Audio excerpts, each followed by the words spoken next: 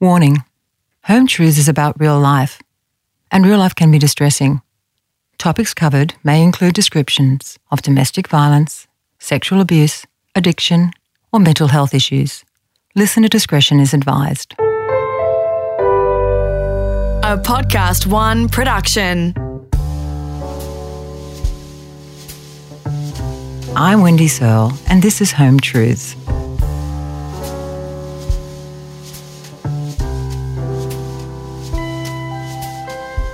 Grief visits us all throughout our lives, and how we cope varies from person to person. The grief of losing a child is unimaginable for most of us. It was less than a year after the loss of a son when I approached Jodie, and I didn't know what to expect. And what I found was a woman who was determined to make her son's life count. Well, I'm sitting in your apartment, and across from me is it Hamish's kumana? Yes. Can you explain what's here? Yeah, we've got a beautiful porcelain urn that we got made for him, and we've got a little quote on the top saying that he'll always be watching over us. And I've got a little angel and some crystals surrounding him, just protecting him, and just a beautiful photo of him just after he was born. That's his little corner in our living room, and he'll always be here. His presence is definitely felt all the time. When I heard about your story, I was very worried that I was impinging upon your grief and your pain by asking you to speak. Is this too soon for me to ask you to speak? No, I don't think so. I think if anything, I want to speak up more about it, and I want to start this conversation with more people, because I feel like the more we openly speak about grief and loss and, these kind of things, the better. And it also helps me with my own healing to be able to share my story. So, yeah. Jodie was happily married and well established in her career when she fell pregnant. I finished work around 36 weeks, and I started to prepare everything at home, and I had a few weeks to just kind of calm down from the stressful life I was living. And I got to 38 weeks and 6 days pregnant, and I just felt like something wasn't quite right. It was a Saturday morning, and I woke up, and I just had that, I guess, gut instinct or intuition that something wasn't right, and I couldn't feel Hamish move. And we always knew his name was going to be Hamish. That morning when I felt something was wrong, we kind of tried everything. I drank juice, I kind of moved around, and it got to the point where I was like, I can't remember the last time he kicked in my stomach. I did have a checkup that week and everything was fine. So I never had any cause for alarm. I was seeing my obstetrician weekly, so there was never any worry. And then I turned up at the hospital that afternoon, and the midwife put the CTG scanner on my belly and just looked at me with a face of dread. And she just kind of said, I've got to get someone else, and left the room. And we both looked at each other, and we just knew at that moment. It was like, well, if there's no heartbeat, he's probably gone. We had no idea why, and we were just sitting in that room in the maternity ward just waiting, and within 20 minutes they had the radiographer in the room doing a full scan, and she turned the screen around and showed us his little body and just said, I'm really sorry, there's no heartbeat. So that was, I guess, the defining moment that totally turned our life upside down. We had no idea what had happened, so that was also really hard to deal with. It's like just accepting the fact that I've been carrying my son for 9 months, and then having to kind of mentally comprehend the fact that he's gone, and then they said, you're going to have to give birth naturally. And that to me was like... Who told you that? Well, the obstetrician said it's best for you and your future children. So it was really emotional for everyone, but I think everyone just pulled themselves together because they knew we had a job to do and we had to, make it happen. So and it's teamwork. Yeah, and everyone was just pretty strong, and really supportive. And it was actually a very peaceful labour room. Greg, my husband, and Jenna, my doula, both were on either side of me, holding each of my hands, cheering me on as I pushed for 2 hours, because it was a lot harder giving birth naturally, because when your baby's not alive, they just don't have that form, and it's a lot harder to get them out. So yeah, having her support there meant the world. I also had the amazing social worker, Deb, and my obstetrician and another midwife. So it was like a room full of love helping me get through it. He came out and was put straight on my chest, and I held him for about 2 hours, and it was like a normal birth, I guess, except for there was no cries in the labour room. I felt a lot of peace, and when he came out, it was just, there was still so much joy and love in the room. And my whole family came about an hour or so later, and they all got to hold him, and it was probably the hardest thing I've ever had to physically get through, mentally, emotionally, but it just showed me how strong I really am. Because I guess when you're faced with no other choice, it's kind of like you just got to get through it. So Hamish was born at 39 weeks? Yeah, he was born at 39 weeks, Sunday night at 6:14 p.m. on the 10th of September, last year. Everyone that loses a child will have someone different speak to them and advise them on what is the best thing to do. And obviously parents have to make that choice themselves, but if you're not given, someone's not gently nudging you along and saying, right now it might be really hard to hold your baby, but you'll really love it if you do. Those memories of holding your baby will last a lifetime. So I think, having someone there to gently guide you means a lot. When you grow a little baby in your womb for those 9 months and you get to hold them for the first time, that is like the most joyous moment. And getting to see what he looked like and just hold his little hands and his feet, it meant the world to me. My 89-year-old pop got to hold him, and for his generation, none of this would have happened. It's only really in the last 30 years where people know now that it's really important for families to say a proper goodbye when they lose a child. So we had a cuddle cot in the hospital one night where we could have him overnight with us in the room.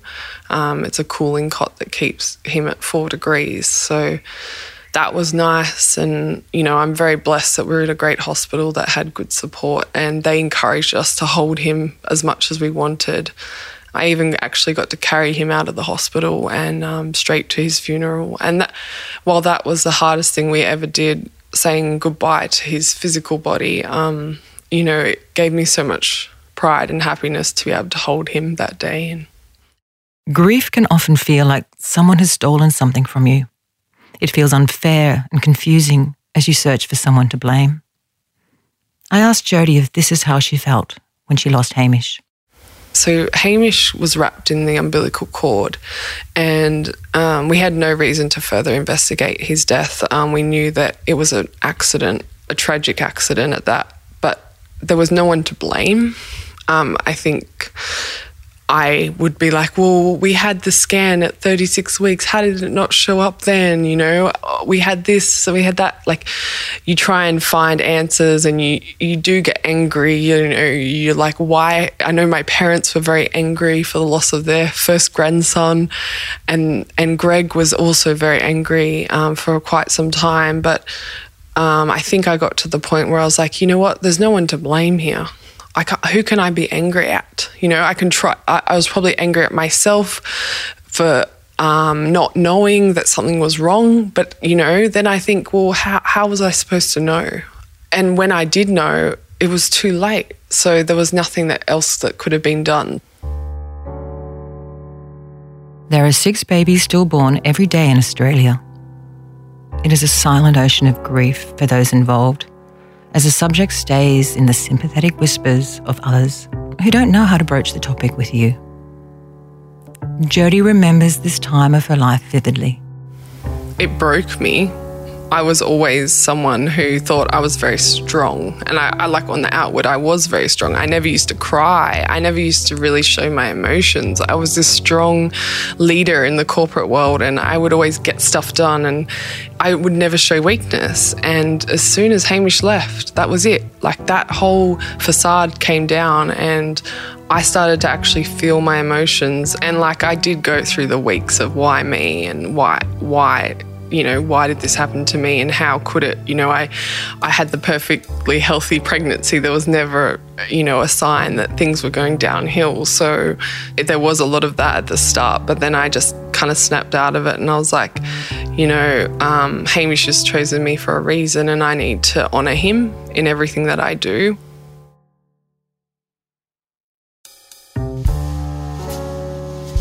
I had something inside of me that said, you need to share your grief, you need to write.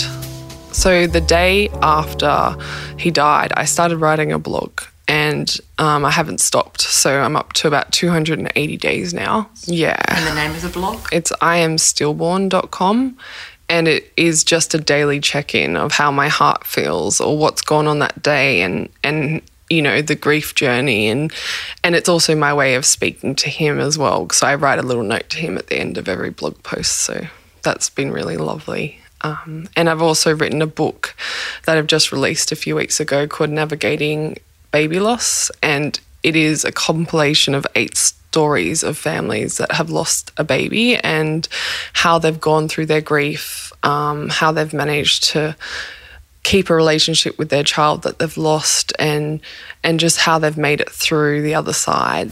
In your book, in your blog, you write, there is nothing more healing than sharing our wounds. But don't you find that people are often uncomfortable with the big, inexplicable things in life? Yeah. It's funny. Some people are, some people aren't. So I found it really awkward when people kind of shut down and don't want to speak about it, or, they kind of don't want you to be openly talking about what you're going through. They'd rather just talk about the weather and, what's been going on in the news. It's like, for me, I like to have deep conversations. I think it's really important for us to be vulnerable and share our stories. If you look at it from the perspective of the person who isn't confronting your loss, they may feel that may not know what to say.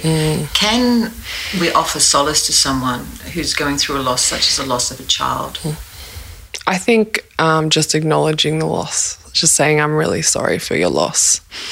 Even if you feel awkward talking about it, just acknowledging it is really important. Yeah. Because I think sometimes we think if you're in a bit of life where we don't want to make you hurt anymore, so we don't say anything. I think the hardest thing is, like, when you lose a child, whether it's like 9 months ago or if it's 10 years ago, they're always on your heart and your mind, and no one's going to bring it up for you because it's always there, It might be something that after the time goes by you might not think about as often, but it's still going to be right there every day on your heart. And I know for sure I've got friends that check in on the 10th of every month or, every few weeks with me and just say, how are you going? I'm thinking of you and I'm thinking of Hamish. And that's a good thing? That's an amazing thing, It just feels so good to know that I'm not alone and my friends are there for me, and I know they all are. How is it for Greg? So for him, I feel like it was actually eye-opening seeing what he wrote in the book, because I didn't know how upset and angry he was for how I felt going through this, because he kind of felt helpless seeing me have to give birth and go through all the pain and everything. I think his anger kind of lingered for longer than mine. We took a big trip to Thailand in January and both had a month off from everything, and really came back to ourselves and really came back to the love that we had in our relationship, and that really helped us both on this journey. He went back to work 3 weeks after and had to just get on with it and put a face on and kind of smile. And he writes that no one acknowledged Hamish. I think people acknowledged it, but a lot of people didn't want to upset him. So the same thing, they didn't bring it up because they wanted to be there for him, but they didn't openly talk about it because they didn't want to upset him in the workplace.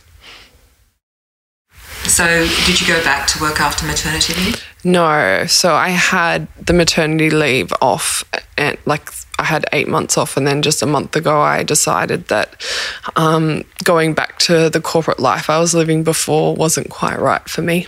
I was living a corporate life and I was successful from the outside, but I wasn't doing something I really loved, and I was living more in fear than anything else. And what I realised after Hamish was that life is too short, and you just never know what could happen, and we can't live our life like we'll get another chance, because this is it. So Hamish kind of gave me that reality check and kind of shook me up and was like, Mum, you can't just keep living your life that way, doing a job you don't 100% love, living your life running from place to place, and also doing so many things for people without putting yourself first. So it was like a real big lesson in how to take care of myself.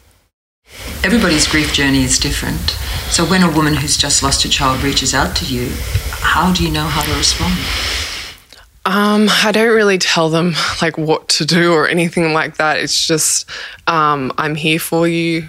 If you need to chat about anything, if you've got any questions, I'm happy to answer them. And just, I think the best thing is to tell people that you're really sorry for their loss, and that you can hold some space for them, because it's all that people need to discuss what emotions they're going through at the time and how they're feeling, and then what next as well. So if you're a bit further down the journey than someone else, then they can come to you and kind of ask you, well, what's it like in 6 months' time? What's it like down, you're 9 months down the track? How is it for you now? Because I find, even for me, to speak to someone who's lost a child a few years ago, it's nice to get that kind of thing to see, well, they're okay. They've made it through the other side, and they're living their life with more purpose and happiness since losing their child as well. So that's also good to see. Jodie somehow found an inner strength to help her navigate her grief, and she decided that she would seek out others who had shared a similar experience and try to help those who would eventually and unexpectedly experience this as she had. I put this book together because when I was in the hospital, I just felt so alone. And you just don't know anyone else that's been through it. And when you're sitting there all alone, all you want is to hear other people's stories so you feel less alone on this journey. And writing the blog and putting yourself in the public space through your blog and the book, have other women who've lost children approached you? Yeah, I've had a few reach out through different means, through email or through friends, or I've definitely shared the book a lot on Facebook, and had a few women even contact me straight from the hospital when they've lost a child, and just in the last few weeks. And that was it made it all worth it, because I was like, if there's women that are going through this right now in the hospital and they've found comfort in reading the words of the book, then that means that it's definitely worth doing. So do you think you'll remain in contact, or will the ties slowly drift away with the other women in the community of giving birth to stillborn children? No, I think a lot of us will remain friends for life, and as we go on to have our future children, we'll have our own kind of mothers group. I think when you go through something like this, obviously my next pregnancy is going to be very different. There's no innocence in it, and I'm going to need my friends that have lost children as well around me to support me and through that journey. To your future. Yeah. Wonderful family of 3+. Yeah. Well, Greg, if he had his way, I don't know how many kids we'd have, probably 5. We'll see. Well, Jodie, it's been an absolute honour. Thanks so much, Wendy. I really appreciate it. It's been lovely speaking to you. Thanks. I kept in contact with Jodie, and 12 months later, she invited me to visit her again. Jodie, it's been 12 months or more since we last spoke, and in that time there's been quite a few changes in your life.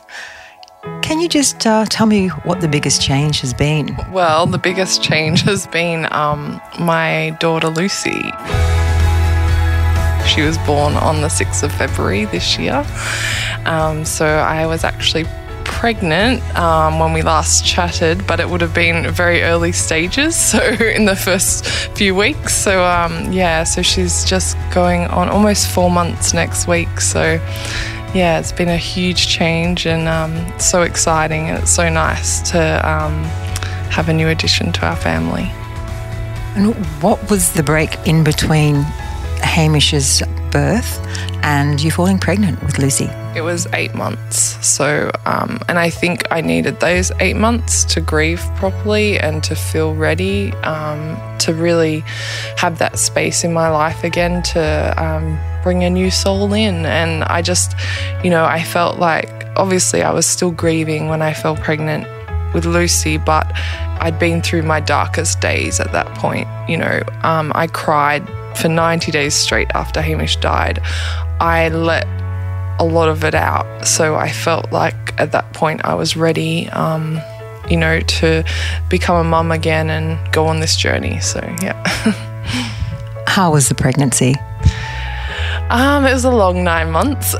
Every month we're just counting down the days and, to meet her. And I had an amazing obstetrician. I had weekly scans from about 28 weeks and just a lot of extra checkups, not because we thought anything was wrong with Lucy, more just that to give us peace of mind after everything that we'd been through with Hamish. So, yeah.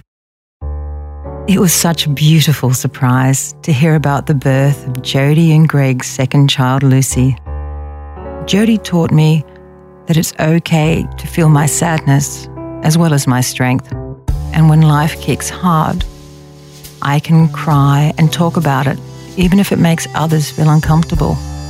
And that sometimes we need to assess if we're living our lives for others or for ourselves. That I could just hear Lucy in the background crying. What a wonderful noise. Might have to just go give her a dummy.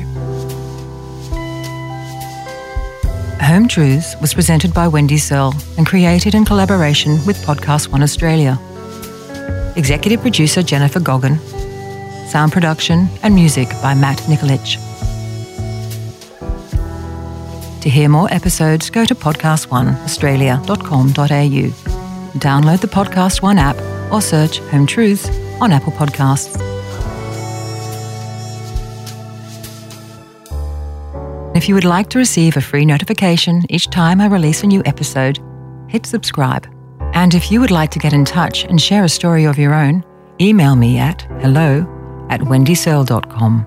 That's Wendy, SEARLE.com. Podcast One. If any of the issues in this episode have affected you, please contact Lifeline on 13 11 14. Lifeline provides all Australians experiencing a personal crisis access to a 24-hour crisis support and suicide prevention services. For a list of more specialised resources, please visit www.puckerup.com/help, and that's spelled PUKAUP.com/help.